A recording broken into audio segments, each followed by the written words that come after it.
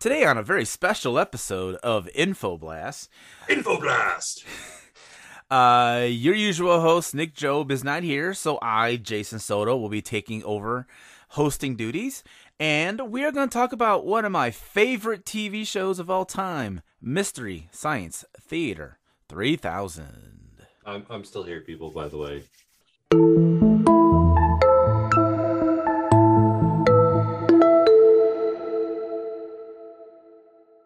Hello, everybody. Welcome to InfoBlast, a quick history podcast. Although, I'm going to be honest, I don't know how quick today's episode's going to be because it's a topic I'm very passionate about.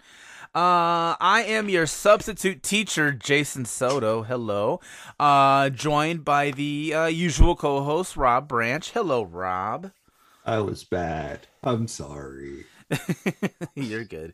No, so Nick is on vacation this week, but he didn't want to miss a show. And I said, hey, I can step in and talk about one of my favorite TV shows of all time. Because I think the making of it's pretty interesting. And show must go on. And Nick was like, yeah, okay, by all means, go ahead. So here I am. I am going to educate Rob on the history and making of Mystery Science Theater 3000. Ooh. Now, Rob, I do know you. I know you are a fan of the show. You've seen the show. Yes, I have. I've not. I don't have an understanding of how deep you like the show. Like how much into the show are you into? Excuse me. I watched it since its original birth. I don't know the history, the making of, so I'm really kind of stoked about that. Okay. I've watched the original. I kind of fell in love with the original, and everybody after that was kind of like, meh, it's kind of like Doctor Who. You have your favorite Doctor, and then after that, everybody's like, meh. You just want to see how the story goes, Joel's obviously my favorite, and I've watched it through the lifespan of it, and I've also watched riff tracks. I've listened to a lot of riff tracks because I know that they branched off and they did that. So Yep. Yep.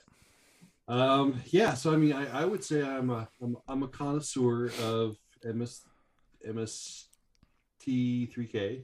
Sorry, I just literally woke up like 25 minutes ago, man. It was I deserved to sleep in for this year. Okay, so yeah, you're fine. I woke up like 25 minutes ago, so I'm a huge fan. Huge fan. All right, awesome. Well, let's go ahead and just get started. Let's get into the history of the show. Before we get to the show, though, we got to talk about the man who created the show, and let's dive into his background just a little bit. Gene Roddenberry. There we go. He is the Gene Roddenberry of the MST world. His name is Joel Hodgson. Joel Gordon Hodgson, to be more specific. He was born on February 20th, 1960. He shares a birthday with your host, Nick Job. Oh, there's a tidbit there. Nick. And our fellow Rabbit Hole podcaster, Lisa Leahy, also. They all share a birthday, so we have a very interesting connection there. So Joel, he was born in Stevens Point, Wisconsin. He would later move to Green Bay, and his parents were evangelical Christians, and while going to church, Joel would learn of his desire to become an entertainer. In the 7th grade, he started to dabble in magic. He became a magician and a ventriloquist. He would perform at all kinds of events in Green Bay. He would do like talent shows at his schools. And then he eventually would go to Bethel University in Minnesota to study theater and mass media. Ooh. While there, he further developed his magic act by adding comedy. He became a comedic magician, such as like The Amazing Jonathan, or I'm trying to think of another one. God rest his soul. Yeah. Oh, yes, he did die recently. Yes, absolutely. He just passed away not too long ago. Yeah. So Joel would hone his skills as a magician, and he would kind of borderline be a prop comic. Although I think he doesn't really like that term. Because he would basically, his act would be like him showing these inventions, and that's going to be very important later on. He would invent these very interesting comedic devices that he would eventually incorporate into his show later on. In 1981, he won a campus comedy contest and the first annual Twin Cities Comedy Invitational in 1982, so he was moving up in the comedy world. He would eventually move to LA, and he became a regular performer at the Comedy Store and the Hollywood Magic Castle. If you know what the Magic Castle is, it's a very big deal in LA. There at the Comedy Magic Castle, he was spotted by a producer of Late Night with David Letterman, and offered him a act on David Letterman. And so he would eventually make an appearance on Letterman. And through this, he would meet producer of Saturday Night Live, Lorne Michaels.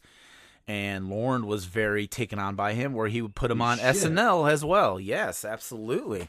When was he on SNL? Like in the very early 80s. Like, if you know, the 80s version of SNL is way different than the SNL now. Like, more SNL different. Was more of definitely a variety show. It wasn't just a sketch show. So like, it wasn't all just sketches. It would be like, here's a comedian doing an act. Now here's the musical guest, and then here's a magician, and that's where Andy Kaufman would, he would do his thing on Saturday Night Live. He would, okay. So yeah, it was a very different show back then. So he would, so Lorne would have Joel on to do his act on Saturday Night Live. He made 4 appearances on SNL, 4 appearances on Letterman.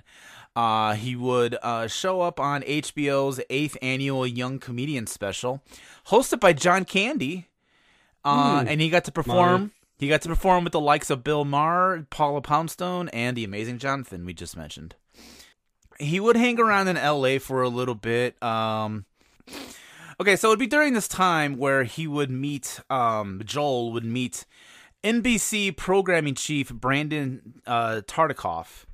The name may sound familiar. He's the same guy that's responsible for bringing Seinfeld into the world. Brandon Tartikoff would offer Joel a sitcom on NBC. He liked Joel's act so much. He's like, hey, I'll give you a starring role on a sitcom on NBC. There was a script produced. Joel read it, and he turned it down, saying he felt like it just wasn't funny. Like he didn't find it funny. It wasn't his kind of humor, apparently. The executives, they would take this to mean that this was a bargaining ploy, and so they offered him again, and they tripled the amount of money they first offered. Joel, who, by the way, is like the nicest guy in Hollywood. He's super nice. None of this made him into a jerk or anything. He was just a nice guy. He was kind of appalled at this, because he was very adamant with, hey, I want to work on something that I think is funny, and this script is not funny. And for anyone wondering, the show was called High School USA, which Joel said was basically a Fast Times at Ridgemont High ripoff. Interestingly enough, they would go on to make the show without Joel. They would get somebody else, but it only had 3 episodes before NBC yanked it off. Wow. So, a little jaded from Hollywood, Joel goes back home. He goes back home to Minnesota, and there in Minnesota, we're now in it's now between 1984 and 1988. He goes back home. He works some local clubs. He writes some specials for other people. He was considered for the role of Woody Boyd in Cheers. I want to put that out there. Like, there's that. Like, Joel could have been he could have had Woody Harrelson's career. That would have been awesome. I can't even imagine Joel as what's his name in Natural Born Killers. That'd be so fucking weird. Okay, so anyway, in 1987, Joel is gonna meet a man named Jim Mallon. And Jim Mallon is at this time the production manager at a UHF station in St. Paul, Minnesota, called KTMA Channel 23. Another interesting tidbit, right around this time, again, Joel is really big in the comedy world in the 80s. He's super well-known, popular. Speaking of almost roles, this guy is like the king of almost roles. Not only was he almost Woody Boyd, almost got the role of Woody Boyd in Cheers, he almost got to play Philo in the Weird Al movie UHF, which, oh my God, all of this is going to blow my mind. But none of that happens because destiny had another path for him. In 1988, he begins production of a TV show on KTMA. What is that show, you ask? Well, in the summer of 1988, Jim Mallon's bosses at the station asked him to find a way to fill a 2-hour time slot on Sunday evenings. They have this 2-hour gap in their programming, and it's a Sunday night, and it's kind of a good prime time because it's a Sunday night, everyone's at home, they got to get to school or work the next day, so most people should be home. But they don't know what to fill this 2-hour time slot. So Jim Mallon goes over to Joel. They have lunch, and they're like, okay, let's come up with a TV show. Let's come up with an idea. How can we fill this 2-hour time slot? Joel tells to Jim, he has this idea of a show, and it's a show that involves a human on an orbiting satellite, and he's kind of being forced to watch bad movies with 2 robot companions. Satellite of Love. And then this is where Mystery Science Theater 2000 is born. 2000. Okay. So then Jim is like, well, 2000 doesn't sound right. It sounds too close to the year we are in now. It's 1988. So Joel's like, okay, 3000. Let's make it 3000. 3000 is far away. Let's make it 3000. What's that, another 1,000? Who gives a shit? So I want to very quickly touch on Jim Mallon. Just really quickly, just in case you think he's just some nobody. He graduated from the University of Wisconsin. He became a filmmaker, and you honestly can still watch one of his movies today. It's called Bloodhook, and it was made by Troma Studios. And I do own this movie, so Rob, if you ever want to see this, we'll have to watch this sometime. Yes, we will. It is a movie. It's a horror slasher movie that takes place in a small town in Wisconsin, and the murderer is killing people using a giant hook. So cool. And it takes place in a fishing village, so there's some fishing things attached to this. Okay, so Jim and Joel, they had this idea for a show. They go to their bosses and they're like, we're going to put on this show called Mystery Science Theater 3000. We're going to have this guy played by Joel, and he's going to introduce the movies. We're going to show movies. Because, see, it was a UHF TV station. And they had this library, this giant library of just movies. So they were like, well, we're going to just show a movie, but instead of just putting the movie on, we're going to have these little skits and sketches in between where Joel and these 2 robots are going to kind of interact with each other. They're going to interact with the movie. They're going to make fun of the movie, talk over it, and all this stuff. Now, interestingly enough, they made a pilot episode where they covered the movie The Green Slime. Now, the pilot episode was never aired. It was just a 15-minute promotional thing to show the bosses at KTMA to say, hey, this is what the premise of the show is. This is what we're going to be doing. And it had a sketch featuring Joel, Crow, Gypsy, and then not Tom Servo, but a robot named Beeper, who only spoke in beeps, and only Crow could translate it. They would eventually drop that whole thing because I think that just ended up being annoying. That's my opinion on that, but I think that would be kind of an annoying gimmick. Wouldn't be good for over ratings. time. So the powers that be at KTMA, they thought the show was a little rough, but they said, "Yeah, we got to kill 2 hours. Let's go ahead and do it." They built sets for the Satellite of Love. They changed Beeper to Tom Servo. And then this is where we get a good chunk of cast. We are going to meet some people who are going to be very important to the show as well. They hire on a man named Trace Ballou, and I think I have been saying that name right all these years. I've never heard him say his name. I'll be honest, I've never heard. I'm fairly confident it's Trace Ballou. He's never been introduced in anything like nothing that I've seen. I mean, I've not gone to any live shows or anything, so I could be very wrong. I've only just seen his name in print, so I could be very, very wrong. I'm hoping that's how it's pronounced, but we're gonna go with that for now. So Trace Ballou, he comes onto the show as a writer and a performer, and he would take on the voice of Crow.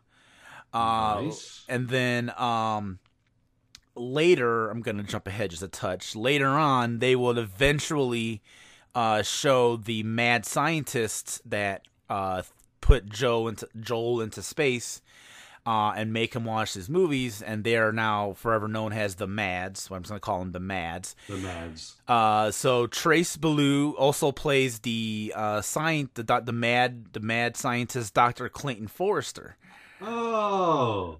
And that name, Dr. Clayton Forrester, they stole the name from War of the Worlds. There's a character in War of the Worlds whose full name is Dr. Clayton Forrester, and they just went ahead and took that name.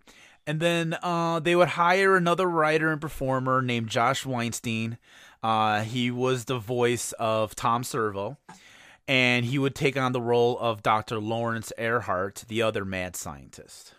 Oh. So that's our cast for the most part. We get some other important crew members.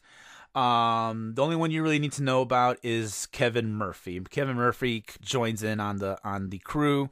He does some lighting. He does some writing. He does some set design stuff. He mainly starts off in the background of the KTMA era. But the show gets its TV premiere on Thanksgiving Day, November 24th, 1988. Now, the reason why from this point on MST3K is always celebrated around Thanksgiving is for this reason, because it debuted on Thanksgiving Day. It was watched by a few thousand people, and only a few of those 1,000 people got it. The station would receive some complaints from people who didn't get the concept, and they were irritated by the immature junior high kids talking over the movie. But the more the show went on, the more supportive the phone calls got, including one from a guy who just kept shouting, "More, more, more!" So that's a dedicated fan right there. Yes, indeed. So in case you're thinking like, okay, this is like a public access TV thing, right? No, they actually got paid to do this show. The station paid these people $250 per show, and they would use most of that money to build the sets.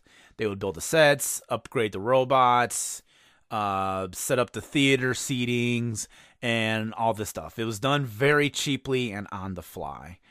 Now, eventually during this early eras in KTMA, they would form what would be called the fan club, the MST3K fan club. They started the fan club early on.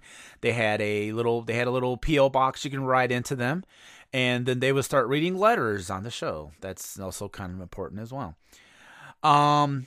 Eventually, Joel and everybody on MST3K would do 21 shows for KTMA, and you can find those episodes if you do some trading, if you trade with people, because some people had the foresight to actually record these episodes back when they aired.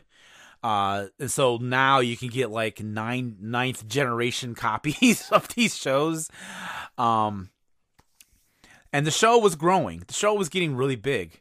Where in the spring of 1989, Jim and Joel would go to New York City and would basically shop the show around to different cable networks. And in 1989, in case anyone didn't know, basic cable wasn't like how it was right now. Like, it was very sparse.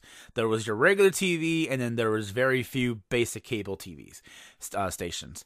So in 1989, there was two different comedy networks. There was one called the Comedy Channel, and then there was one called Ha.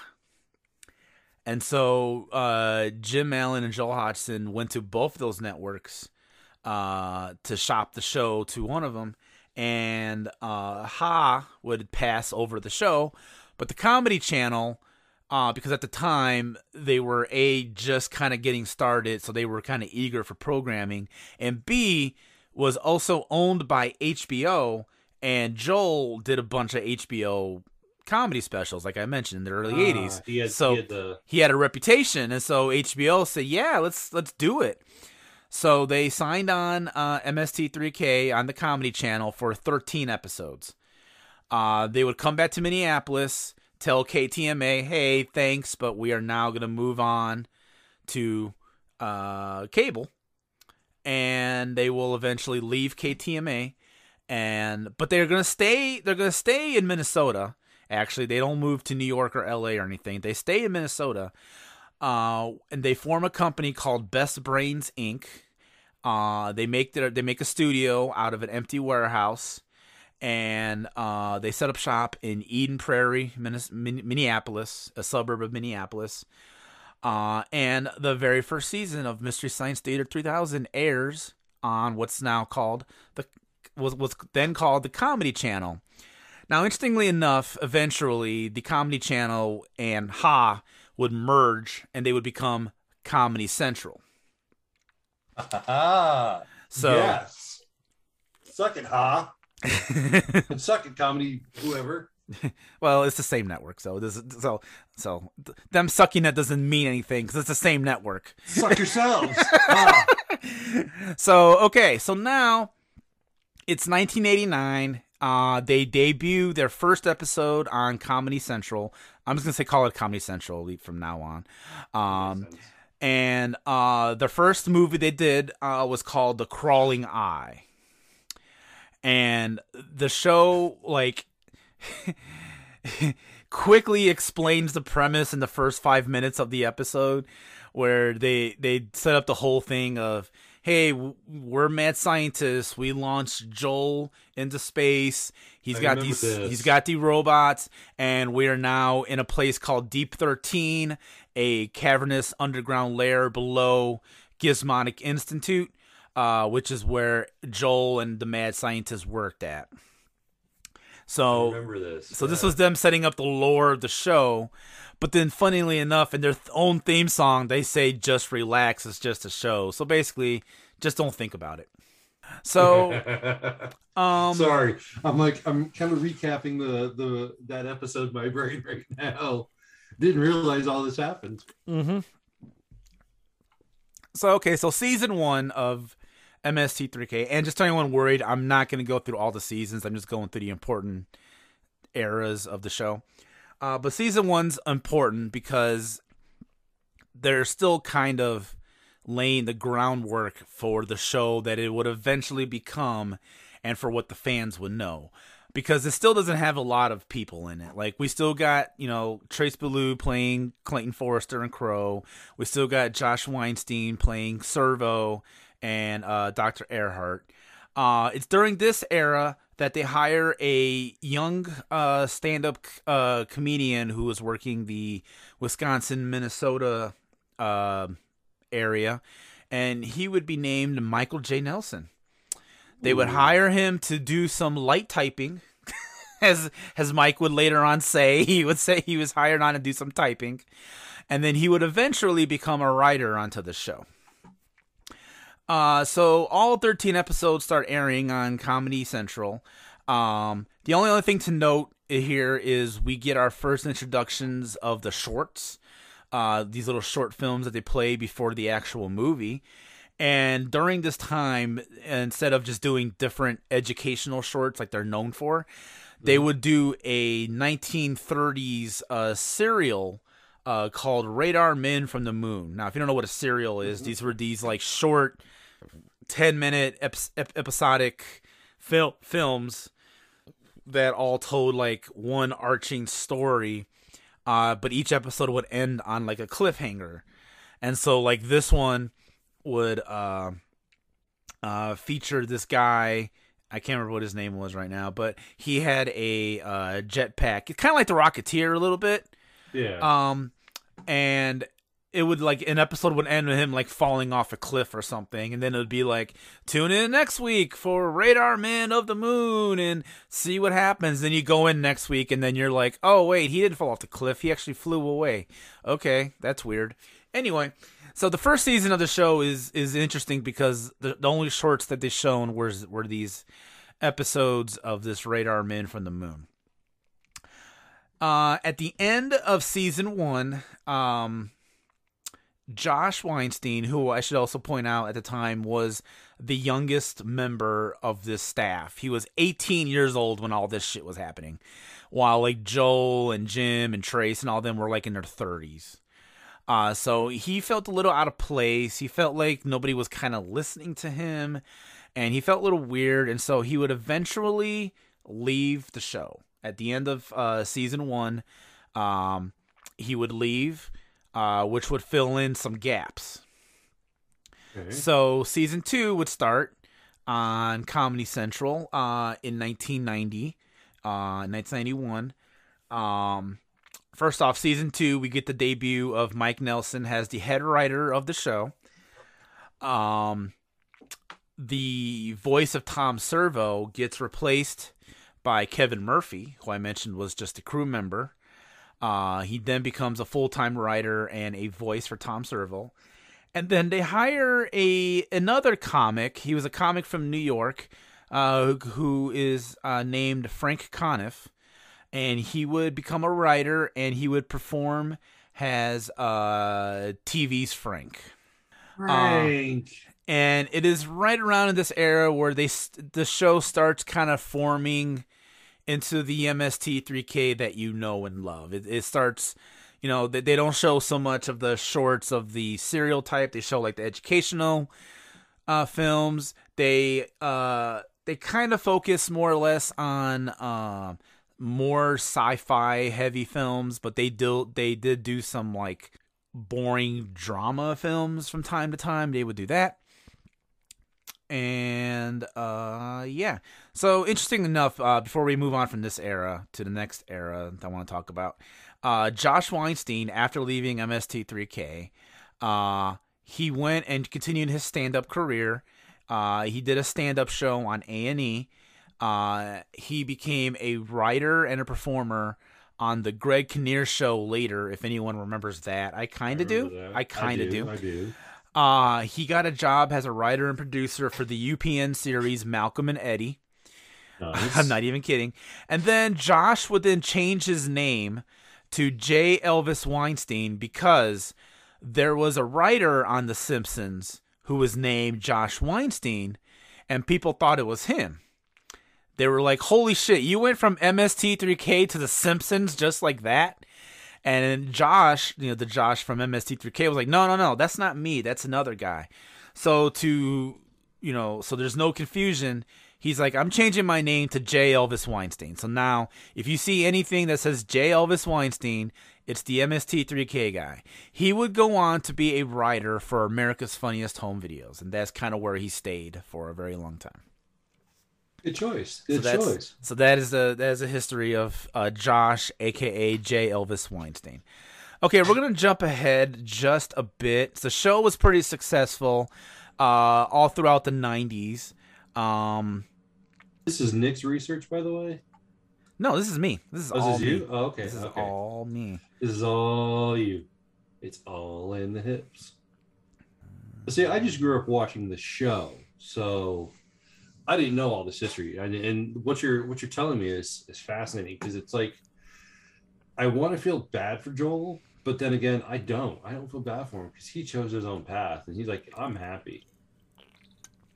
Okay, we're gonna jump to 1993. The show has been on Comedy Central for 5 years, or 5 seasons, I guess I should say. And Joel and his friend Jim Mallon, who has become the executive producer, him and Joel were executive producer on the show. They kind of started having little quibbles. They were starting to disagree on stuff. And so season 5 would start up, and Joel was still on the show, and he would come in and he would kind of argue with Jim about certain things. And eventually Joel was just kind of getting burnt out. He kind of was like, look, I like this show. I love this show. I created the show. This is my show. This is my baby. But at the same time, I kind of am not feeling it. I'm not feeling wanting to be a host of the show anymore. I kind of want to just work behind the scenes.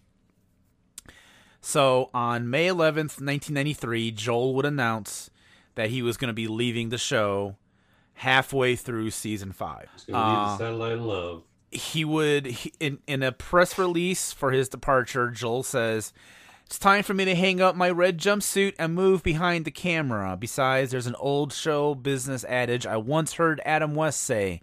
Stay in the same costume, but before you know it, you end up signing pictures at an RV show." Oh, damn. Oh, okay. All and right. then he said he just wanted to be a behind the camera guy, and he just wants to keep creating shows. He wants to be an idea man. And so on October 23rd, 1993, on episode 512, where they watched the movie Mitchell, that ended up being Joel's last episode.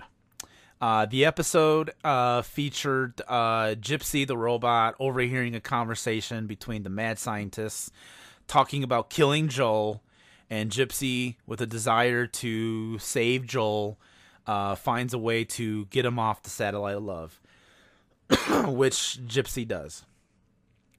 Now that Joel has escaped, the Mads kind of scramble to find someone to replace him. In walks Mike Nelson, a temp worker, who was working for the Mads, and they decide to send Mike up into space. And so Mike now becomes the new host of Mystery Science Theater 3000. Now, during this time, the internet was a baby. It was still kind of brand new. It wasn't the mega jackass form that it is now, where anyone can literally say whatever they want. You had to have a very expensive computer. You had to have dial-up internet. You had to have a way to get onto the internet. So the internet at the time, when I say it blew up during this, take that with a grain of salt. But people were upset that Joel was leaving. And then this began the Joel versus Mike flame war of 1993. I remember that. In which people would constantly compare them, would say, "Oh, I don't like this Mikey guy. I miss Joel."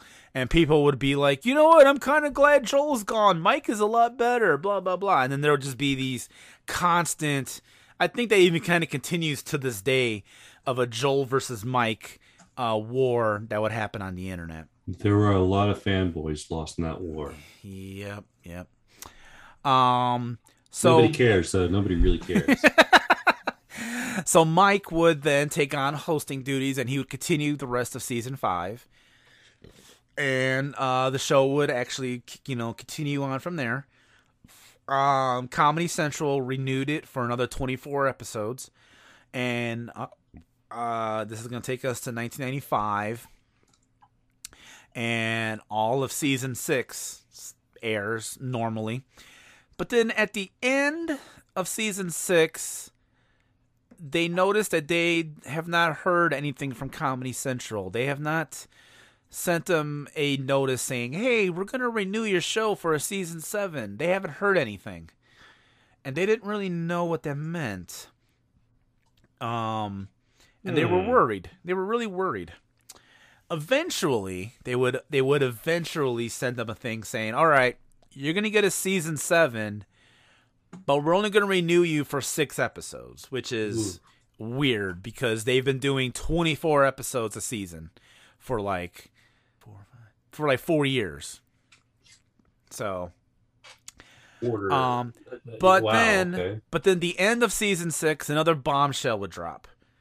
And that would be that Frank Conniff, who's played TV's Frank, was going to leave the show. Frank, not only was he a writer and a performer, he was also the guy that would bring the movies onto the show. He was the one that would go watch all these movies and would say, this would be a good fit for the show, this would not be a good fit for the show. He would make a list. He would present them to, well, Joel and then Mike and everyone else and say, here are the movies that I have suggested. Then they would go through it, and then they would pick what movies they would show. Now, another thing I should mention, in case anyone's curious, they're showing movies on a TV show. How do you get the rights to these movies? They would do one of two things. One, if it was in the public domain, the better. They would automatically gravitate towards really old movies that nobody had the rights to, that they can just air freely on TV and not have to worry about copyright or pay somebody for the rights or anything like that. But if they were going to do a sort of a newer movie, like in the 70s, 80s era, they would have to contact whoever had the rights to the movie, and Comedy Central and Best Brains Incorporated would have to pay them a fee to get the rights to air the movie on the show. Standard business. Yeah. So that was kind of how they did it. Now, sometimes this worked out terribly for everybody because the people who owned the rights to these movies had no idea what the hell Mystery Science Theater 3000 was. And they had no idea it was a show about a guy and 2 robots making fun of their movie. So they would just be like, yeah, go ahead, you can show my movie. And then they would watch the episode and they realized that this guy and these robots is like tearing the movie apart, saying how stupid it is, making fun of the writer and director and performers and all this stuff. And then some threats of lawsuits would happen, and no lawsuits ever really did happen. There's a very famous case of a guy named Sandy Frank who owned all of the Gamera movies, and they would show a lot of Gamera movies on MST3K. He would be pissed. He got pissed off at them because he initially said, yeah, here, show all these Gamera movies, and then because of this deal he made, he had to let them still watch the Gamera movies, and then get mad at them because they were making fun of the Gamera films and Sandy Frank himself. So after that, no Gamera movies were ever shown on the show again because of that. So, okay, so season 7 of Mystery Science Theater 3000 was a very strange season. Frank was gone. To replace Frank would be Mary Jo Pehl, who would play Dr. Clayton Forrester's mom, Pearl Forrester. She joined the show, and the roles were kind of reversed because before, Forrester would torment Frank on the show. He was very famous for doing that. But now, Pearl was tormenting Clayton Forrester, and some fans didn't care for that.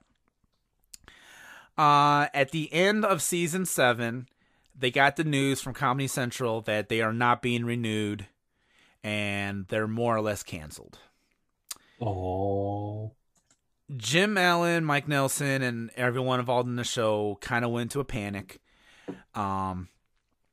And were like, we need to keep the show alive. So they went around again, shopping the show around, but they never got any confirmations at the time of the filming of the last episode for Comedy Central. So they came up with an ambiguous ending that had Clayton Forrester basically untethered the satellite of love and sent the ship into the outer reaches of space, and basically would just float away from Earth with Mike and the robots on it.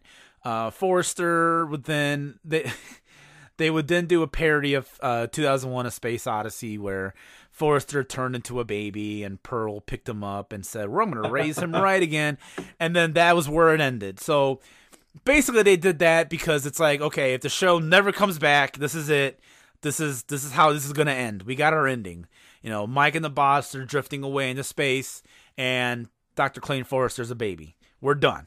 If we never get picked up again, that'll be enough of an ending. But interestingly enough, they shop their show to the Sci-Fi Channel. And the Sci-Fi Channel gets interested, and they're like, "Yes, we'll pick you up. We will continue airing your show." And so they gave them an amazing deal. They gave them a 22 episode deal, which was phenomenal. It was like, yeah, they're taking a chance. So on February 1st, 1997, the first episode aired on the Sci-Fi Channel. But before I talk about that, I kind of skipped over a thing. I'm going to just jump really quickly. Ooh. They made a movie. They did. There is a Mystery Science Theater 3000, the movie. And the movie was just, it was basically a primer for the show. You've never seen the show. You kind of get the idea. You see Mike Nelson. He's got two robots. It only featured Dr. Clayton Forrester as the only mad. And they watched the movie This Island Earth. A few interesting tidbits about the movie MST3K, the movie in itself. It's actually shorter than the show. The show is typically 90 minutes. The movie is 87 minutes. Wow. Yeah. And then they were working with an actual movie studio called Gramercy Pictures. And Gramercy knew nothing about the show. They had no fucking clue who the hell these people were, what the show was about. And so they keep giving them notes on how to improve this movie. And they were one of the things they literally were about was, yeah, this Mike Nelson guy, can we have him played by somebody else? Damn. Like, that was one of the notes that they had. So the people who made the movie just didn't get the show, but Jim Mallon was the producer of the movie, and he made movies, like I said, so he was the director of the movie. He would stand firm, and he would speak up for the show, and he'd be like, "No, this is a movie version of a very beloved show that thousands upon thousands upon thousands of people love. We are not changing anything."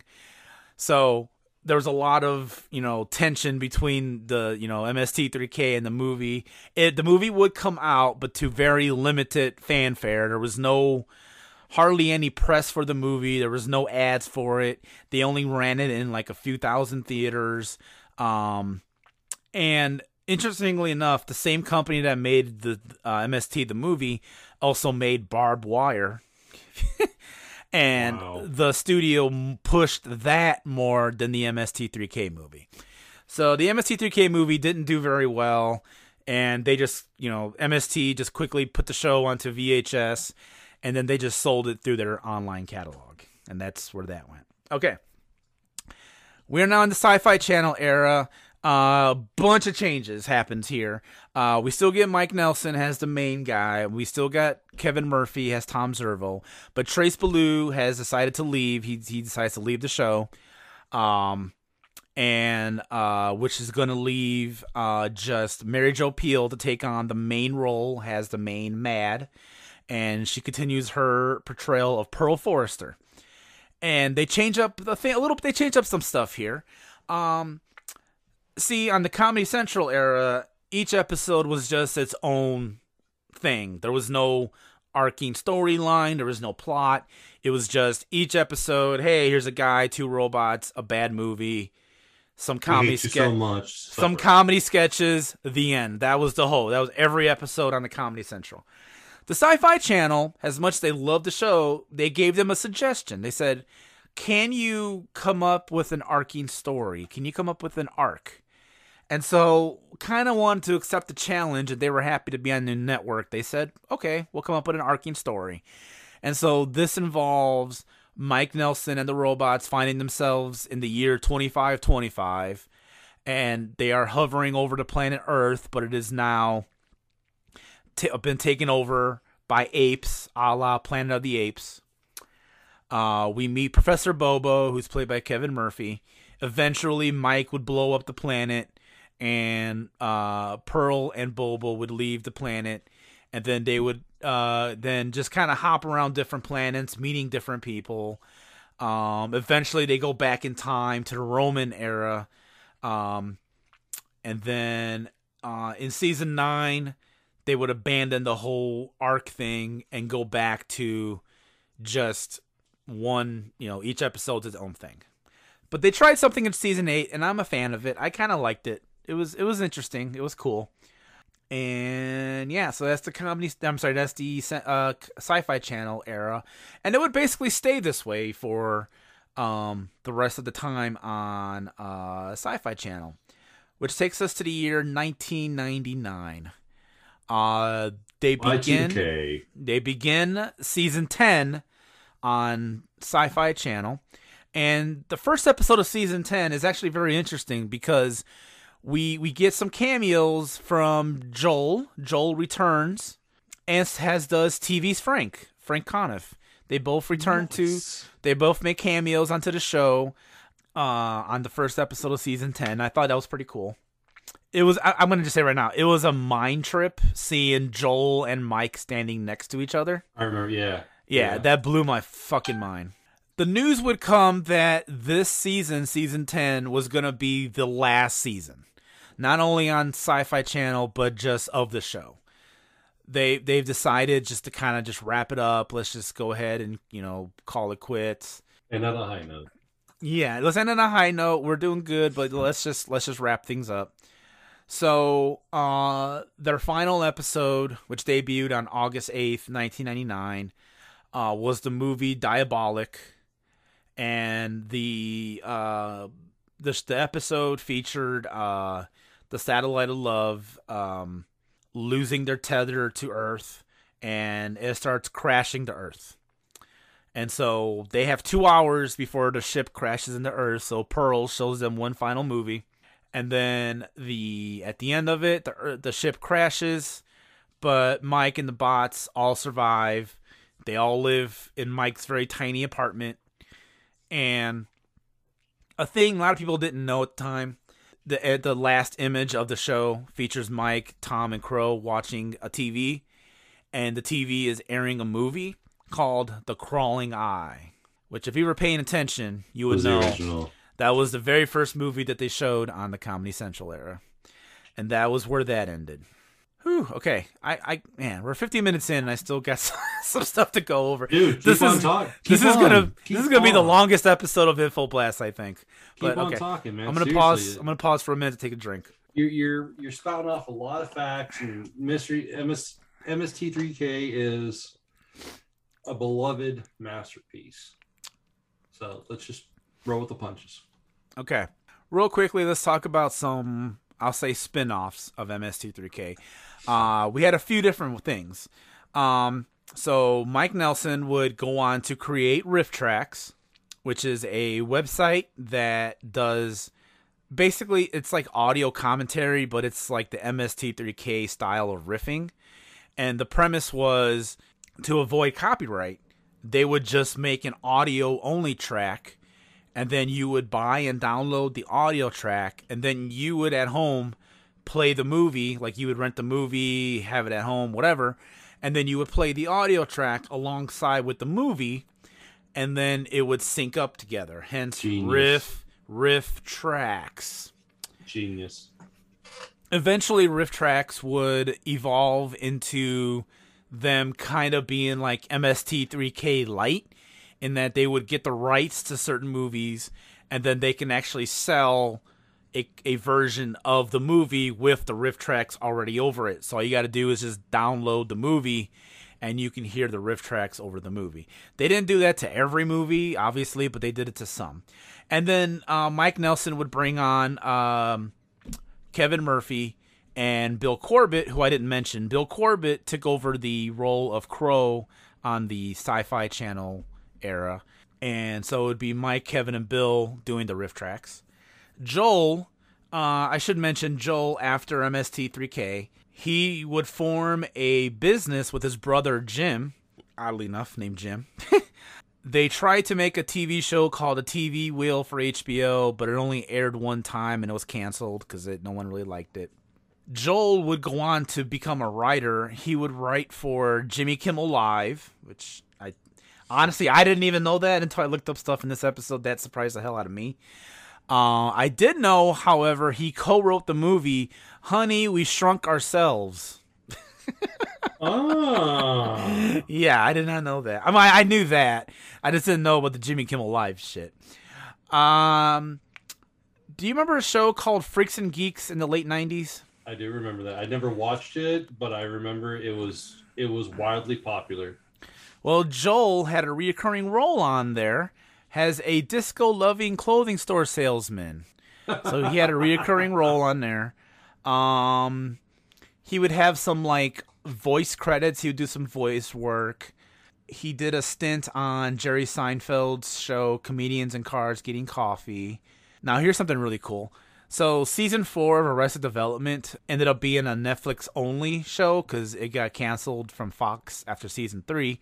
So, Netflix would pick up Arrested Development. And on season 4 of Arrested Development, featured a MST3K gag, and Joel would provide the voice for this gag. And I thought that was pretty cool. Oh. Then, in 2007... Joel decided he was going to do another MST3K show, but he was going to call this Cinematic Titanic. And the premise was a very simple premise. There was no mad scientist, no shot into space. It was just simply about the movie riffing. And he would end up getting former MST3K castmates Trace Ballou, J. Elvis Weinstein, Frank Conniff, and Mary Jo Pehl. They would all appear on screen, and then they would show a movie, and then they just riff on it. Okay. They would do this from 2007 to 2013, and they would have DVDs you can buy. They would do live shows, and all kinds of different stuff. InfoBlast. All right, so the next era is. On November 10th, 2015, Joel announces that he's going to bring back Mystery Science Theater 3000. Yes. And this time he's going to be involved. He's going to come back as executive producer. And instead of trying to fund the money himself, he puts it on Kickstarter. He makes a Kickstarter campaign.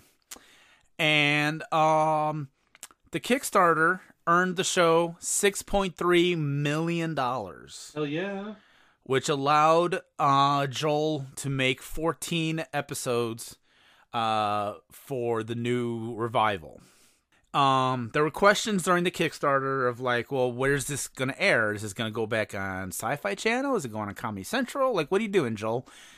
He would eventually reveal over time that Netflix would pick up the show. And Joel, would not be the host, nor would Mike. Instead, we're going to get a new host. And so enters Jonah Ray. Let's talk about Jonah Ray just for a minute, because I went through, obviously, Joel and Mike's career. Jonah Ray was a stand-up comedian. He's from Hawaii. And he was a comedian, but he's a musician. He also plays music. A couple of things maybe some comedy nerds might know him from. He used to be the co-host of the Nerdist podcast, if you know what that is.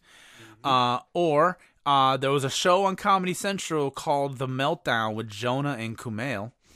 This dude's from Hawaii? This dude is from Hawaii. And does not look Hawaiian at all.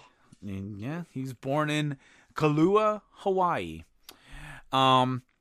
The Kumail in the Jonah and Kumail is Kumail Nanjiani, who would end up being in the Eternals movie. So that's an interesting little tidbit right there. So Jonah, he was just stand-up comic. He did a couple of shows. He appeared on a bunch of web shows. He was on Will Wheaton's Tabletop a couple of times, playing board games. He's very much a board gamer. And yeah. So that's basically all there is about Jonah Ray. There's not a whole lot. The only interesting thing I can say about Jonah is he made an EP called "You Can't Call Me Al," where he does punk covers of Weird Al songs.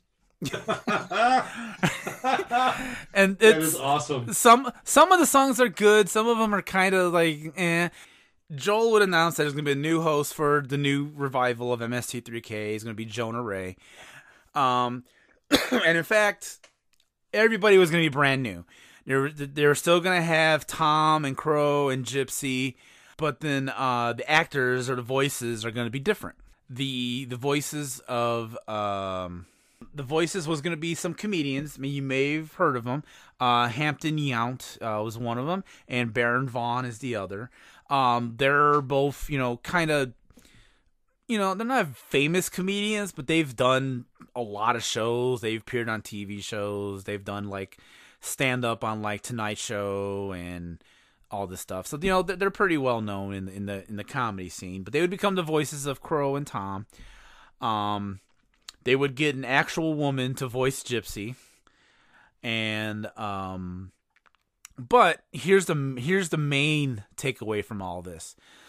The actors that they would get to play the Mads, this blew everybody away because Joel announced that the two that are playing the Mads was going to be Patton Oswalt and Felicia Day. And the internet fucking went insane that day. Because then you're like, what?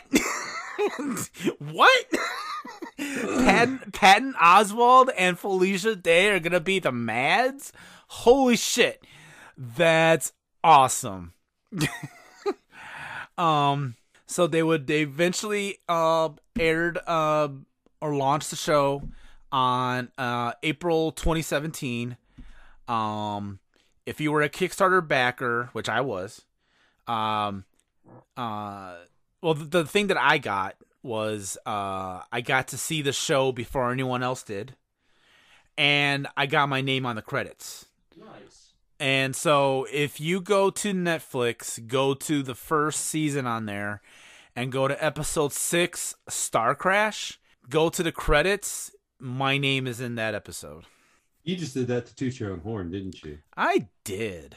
It's okay. You're the executive producer. You can do what you want. Indeed. All right. So they would eventually make a second season on Netflix. This time they would only have 6 episodes. And at the time, Netflix was kind of being weird because they were, at the time, they're always weird. but they were being weird with their shows because they wanted to dive into the binging habits of people. They wanted people to watch everything all at once. And so they told MST3K, like, hey, can you, again, this is going to sound familiar, can you do a long arc where people would want to feel like watching one episode after another? And so MST3K's solution to this was create a season that's simply called The Gauntlet. And the premise of the season was they were showing all 6 of the movies at like all in a row. And Jonah was going to be watching these like all in one row, like in one day. Oh, Jesus. And if you were to actually sit there and binge these, you would be doing this along with him. That was the premise of that show. For one reason or another, though, this didn't work, and Netflix canceled it in November 2018. Now, you might think this is the end of the story. This is the end of the episode. But no, we get a second revival! Yes! Joel on April Joel? 7th. Joel, sorry, 'cause I'm saying like all kinds of names at the same time. Joel. Joel on April 7th, 2021 would launch a second Kickstarter to revive the show again, but this time he's like, you know what? We're going to make our own goddamn streaming service. And he invents a thing called the Gizmoplex. And the thing about this is, instead of having to go to Netflix or Hulu or whatever, he's just like, we're gonna make our own goddamn streaming service. We're gonna put the current shows on there. Hey, I still have the rights to all the old episodes. You can watch the old episodes on there. And he launched after the Kickstarter reached the $2 million goal in the first 25 hours. And at the end of it, he would raise $6.5 million, which is $0.2 million more than the initial Kickstarter. And so as a result of this, we're going to get 13 new episodes. 2 of those episodes, Joel is going to go back and riff himself. And we're going to get some Halloween and Christmas episodes. Now, That is where we are today as this recording of this episode. Because only the first episode of the brand new season launched actually a couple of weeks ago.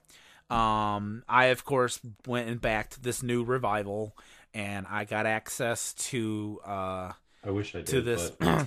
to this show, and I'm gonna say it's pretty good. It's pretty good if you were a fan of the Jonah Ray, and it's still all the same people. It's Jonah, Felicia Day, Patton Oswalt, all of them. They all come back. They're just gonna do something different, and I'm kind of curious how they're gonna do this. They are gonna change out the hosts. Jonah's gonna step away for a couple episodes. Joel's gonna fill in. They have a woman named Emily who's gonna step in and do some riffing. I think I heard that Mary Jo Pehl was going to come and do some stuff. Yeah. So that's what's going on right now. So as I wrap this up, it's still MST3K is still kicking. They're still got a fan base. I mean, $6.5 million in 2021. Damn good. Like, you never would have thought, you know, during the pandemic they raised that much money. Yeah, well, exactly. Also, I mean, people weren't, they weren't going out and spending money on gas. So, I mean, Yeah, exactly. That's how much gas costs now. Oh! 6.5 million. That gives me half a tank. Okay. So that's it. As of right now, that's where we are. Riff Tracks is still going along, kicking along. Oh, and Joel has said there's no bad blood between old MST3K folks. He says, hey, it's an open invitation. Anyone who wants to come on and, come on the show, they're welcome to. That includes Mike and Bill and Kevin and Trace and all of them. He says, hey, you guys can more than happy to come along. Even Jim Mallon, who he had the falling out with, they kind of patched things up a little bit. And he welcomed him back onto the show as well. Nice. So there's so that's how nice of a guy Joel is. He it's hard to get into a beef with him because he's just such a nice guy, and he's just gonna be like, okay, I forgive you. Yeah, come on, let's hug this out, and let's make some TV shows. So it's a Wisconsin in him. They're very friendly people. Indeed. Okay, that's all I got. So Rob, I know this is the part where you expound on stuff, so the floor is now yours. What do you got to say? Do it while you talk too, just to piss you off, but you saw past that. You saw past that. It's probably the fact that I've done like 3 other shows with you, and I know how you are by now. Fair. Which, by the way, Joel, if you're listening to this, you have 2 people right here that would love to be on your show. Oh hell yeah, I'm down. I'm totally down. Well, I guess I can ask. Do you have a favorite episode? My favorite episode. Trying to remember the name of it. It was a Godzilla one. It was Godzilla versus Mothra. Okay. They ripped on that one, and it was just funny because at one point, if my memory serves me correct, because there's a lot of Godzilla movies and they keep on intertwining that shit. The one part where the there's an individual who holds out her hands, and the guardians of Mothra are there, and it's supposed to be like two twin Asian women who are fairies or something like that. They have wings or whatever, and they're like, "Oh, we're the guardians." Yeah, they ripped on that, and that was just I could not stop laughing the entire time because it's like that part deserved to be ripped on, So that's my all-time favorite. As far as the information you have provided for me, I gotta say, I was a huge Mystery Science Theater 3000 fan. But then, I grew up and I started working full-time jobs and became an adult and lost my childlike innocence. But no, I love the show. If it's ever on, like, I watch it on Pluto TV all the time. Okay. If I ever get a chance to watch it, if it's on TV, if everybody's like, well, what do you guys want to watch? I'm like, dude, put on Mystery Science Theater 3000. Whatever's on, I don't care. Especially if Felicia Day is on there. Which, Felicia, I love you. I've said that to a lot of women in my lifetime, but you're in the top 10.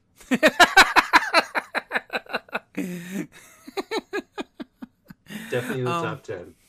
Oh, actually, I kind of want to touch on one more thing. Okay. Just really quickly. Everyone else's post MST3K career, I do want to talk about the books that got written. Mike Nelson wrote some books. He wrote a novel called Death Rat. I highly recommend it.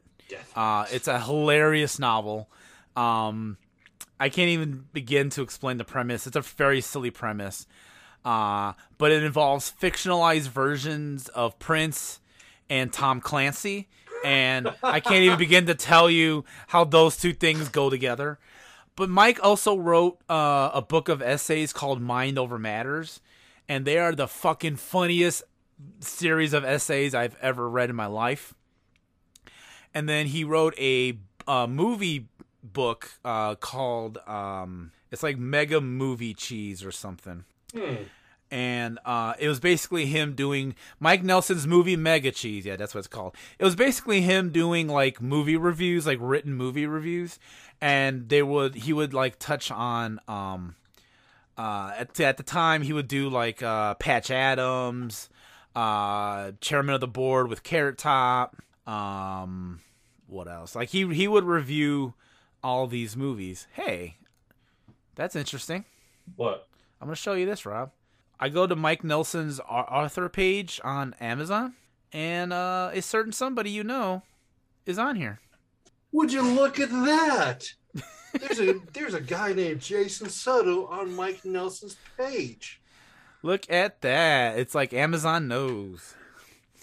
How badly did you sleep with Mike Nelson to get that? I'm just curious. Very, very, very, very badly. Let's not talk about that right now. Okay. Anywho, yeah, I would recommend Mike's books. All of them are hilarious. They're very good.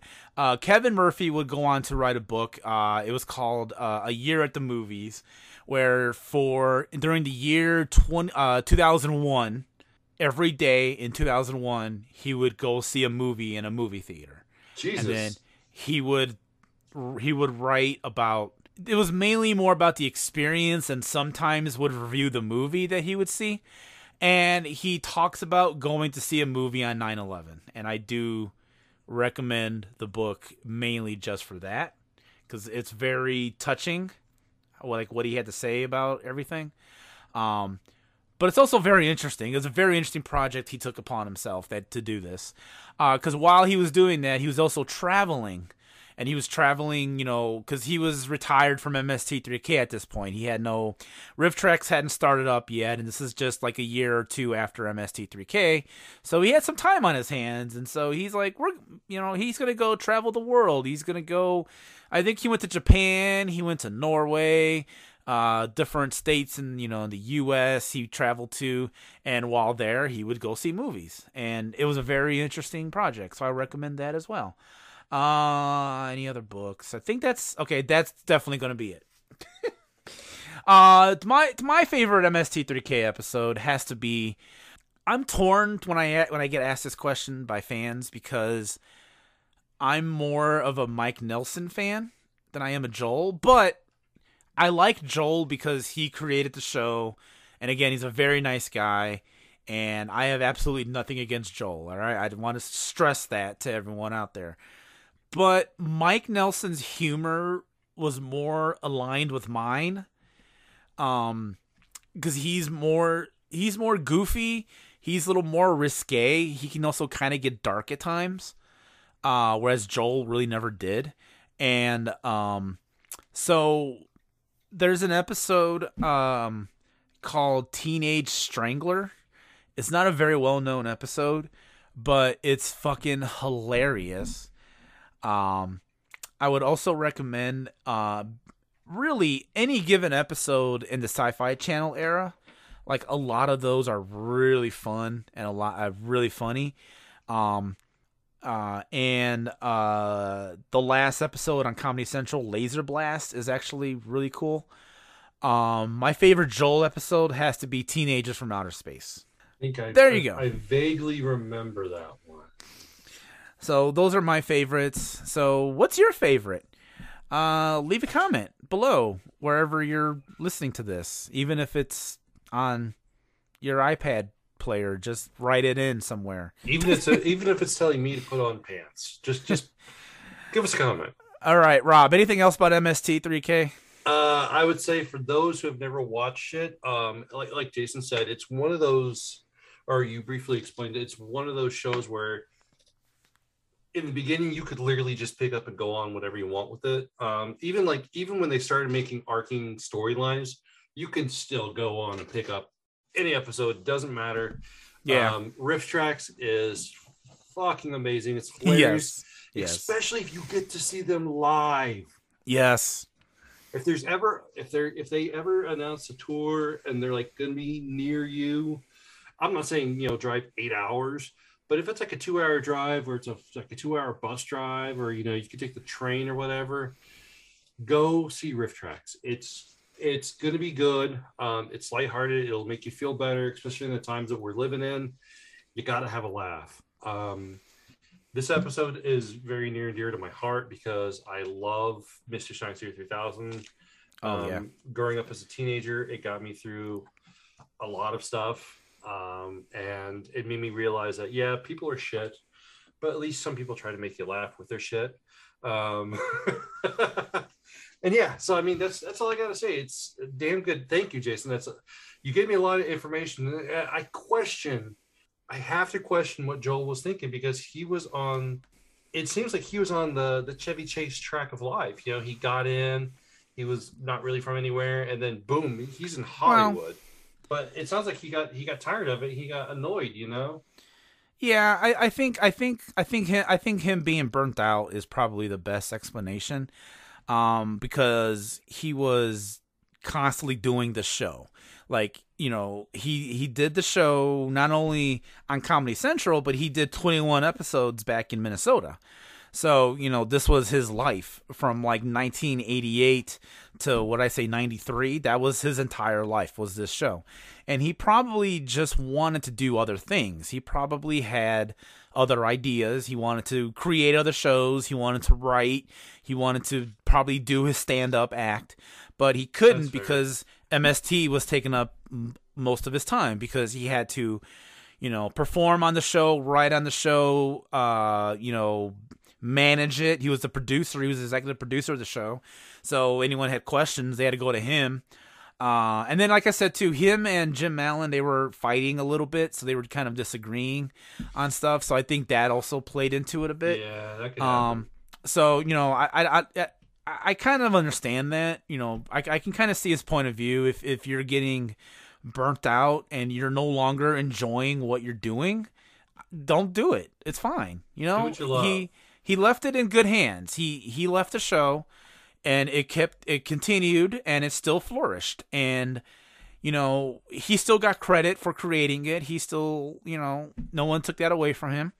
And he made a show, and then he left, and it still got a fan base. I didn't become a fan. I don't think I mentioned this, actually. I didn't become a fan until very late into its life. I didn't know about the show until like 95 or 6. Yeah.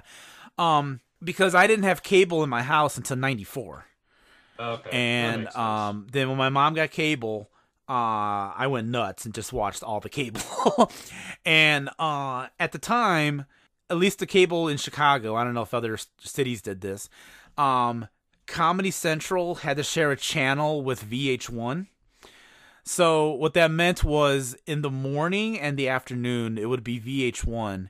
And then at 3 o'clock in the afternoon, it switched over to Comedy Central.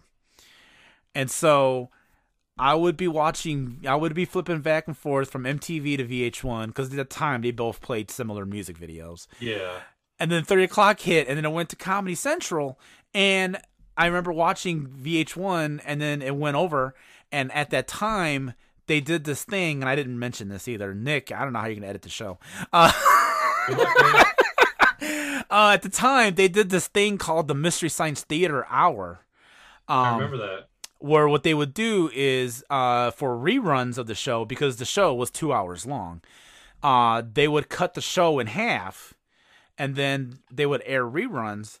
And so they would only show an hour of the show, and then they would say, okay, tune in tomorrow for the second half of the show, and then they would show part 2. And so when the switch happened from VH1 to Comedy Central one day, it went into this Mystery Science Theater Hour. And I was intrigued because it just started playing. At the time, my mom's boyfriend was into like those like Greek Hercules style movies, like Jason and the Argonauts and all those kind of movies, Clash of Titans. And so they played a which one was it? I want to say it was The Day the Earth Froze. And it was that style of movie. And so I started watching it because I was familiar with those kind of movies. But then, of course, they were talking over it and they were making jokes. But I was laughing. I found what they were saying hilarious. And so I was like, what is this show? This is amazing. And so again, the next day at 3 o'clock, I went over and I switched over to Comedy Central and I watched part 2 and I actually recorded. I had on a VHS tape just part 2 of this MST3K episode because I was like, this is such an amazing show. I got to record this. So I only had part 2 of this episode. It was so stupid, but I was like, well, I didn't know what else to do. But then during it, they would, of course, advertise the actual show and it used to come on Saturdays. And so they were like, Saturday at 7 o'clock, brand new episode of Mystery Science Theater 3000. And I was like, ooh, I'm there. And so I waited till Saturday. The brand new episode came on, and that's where I fell in love with it. So, so I didn't get into it till like 94, 95. So I was really late into it. I'm going to make myself sound really old. Like, I remember watching some of the original episodes. Well, not like the ones that you can't find anymore, but some of the original, semi-original episodes.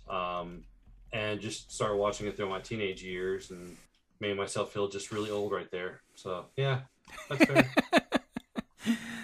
All right, let's go ahead and wrap this up before Nick has an aneurysm. Fuck that. I want him to have it. I mean, no, yeah, we should. All right. Well, hey, if you're out there listening, I appreciate it. Thank you so much. I hope you enjoyed it. We had fun talking about Mystery Science Theater 3000. We did.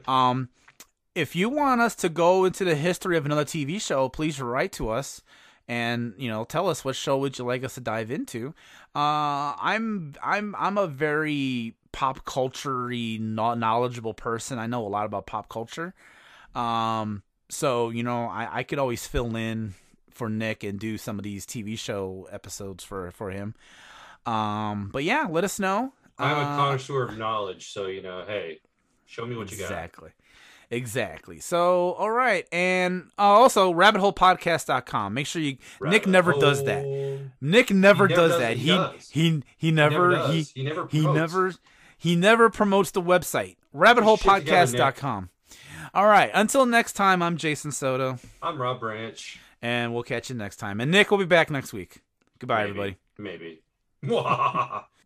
Nick's like, oh, I gotta edit all this out. This is too much. What are you doing, Jason? I'm never having you host a show ever again.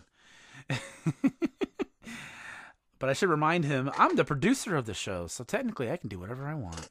Suck it. As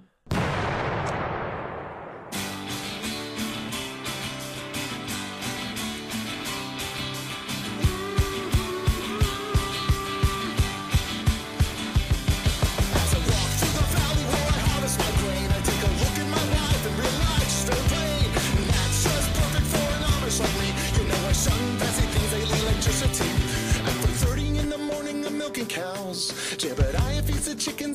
plows. Holy shit, that's awesome. Making it plowing so long that even secure thinks that my mind is gone. I'm a man of the land, I'm into discipline. Got a Bible in my hand and a beer in my chin. But if I finish all of my chores and you finish thine, then tonight we're gonna party like it's 1699. Nah, we're gonna party like it's 1699. Tonight we're gonna party like it's 1699. Been spending most of our lives living in Amish paradise.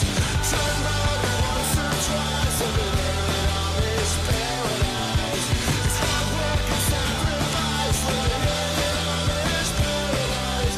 We sell clothes at discount price, living in Amish paradise. A local boy kicked me in the butt last week. I just smiled at him and I turned the other cheek. I really don't care, in fact I wish him well.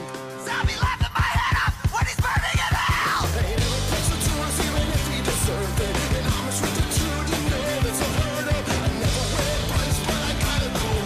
And my homies agree, I really look good in black food. Been spending most of our lives living in an Amish paradise. Turned about once or twice, living in an Amish paradise. It's hard work and sacrifice, living in an Amish paradise. We sell clothes at discount price, living in an Amish paradise.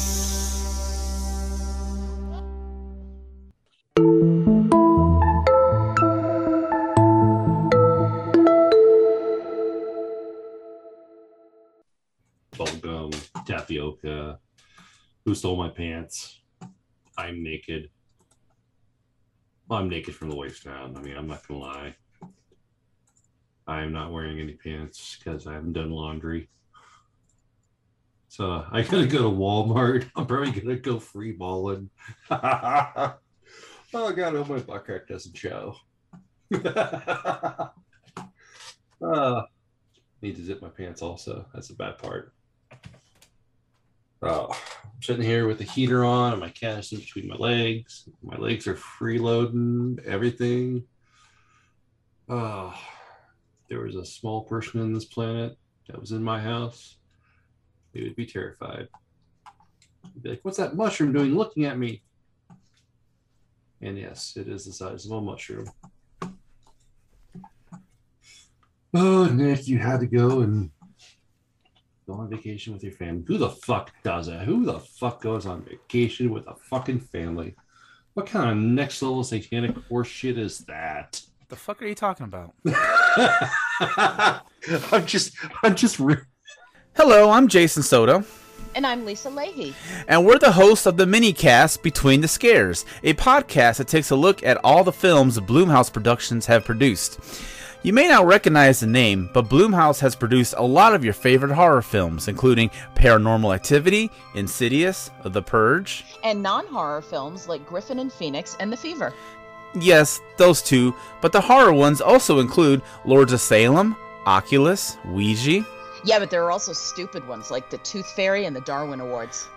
Alright, so Jason Blum did some non-horror films, and we'll be covering those too, for better or for worse. Ooh, like the Gem and the Holograms live-action movie from a few years ago. He did that? Uh-huh. Yeah, I guess. Anyway, you can find episodes of Between the Scares at rabbitholepodcasts.com or anywhere else you find your podcasts. So come follow us and we'll see you Between the Scares. Copyright 2022 Rabbit Hole Podcasts, rabbitholepodcasts.com.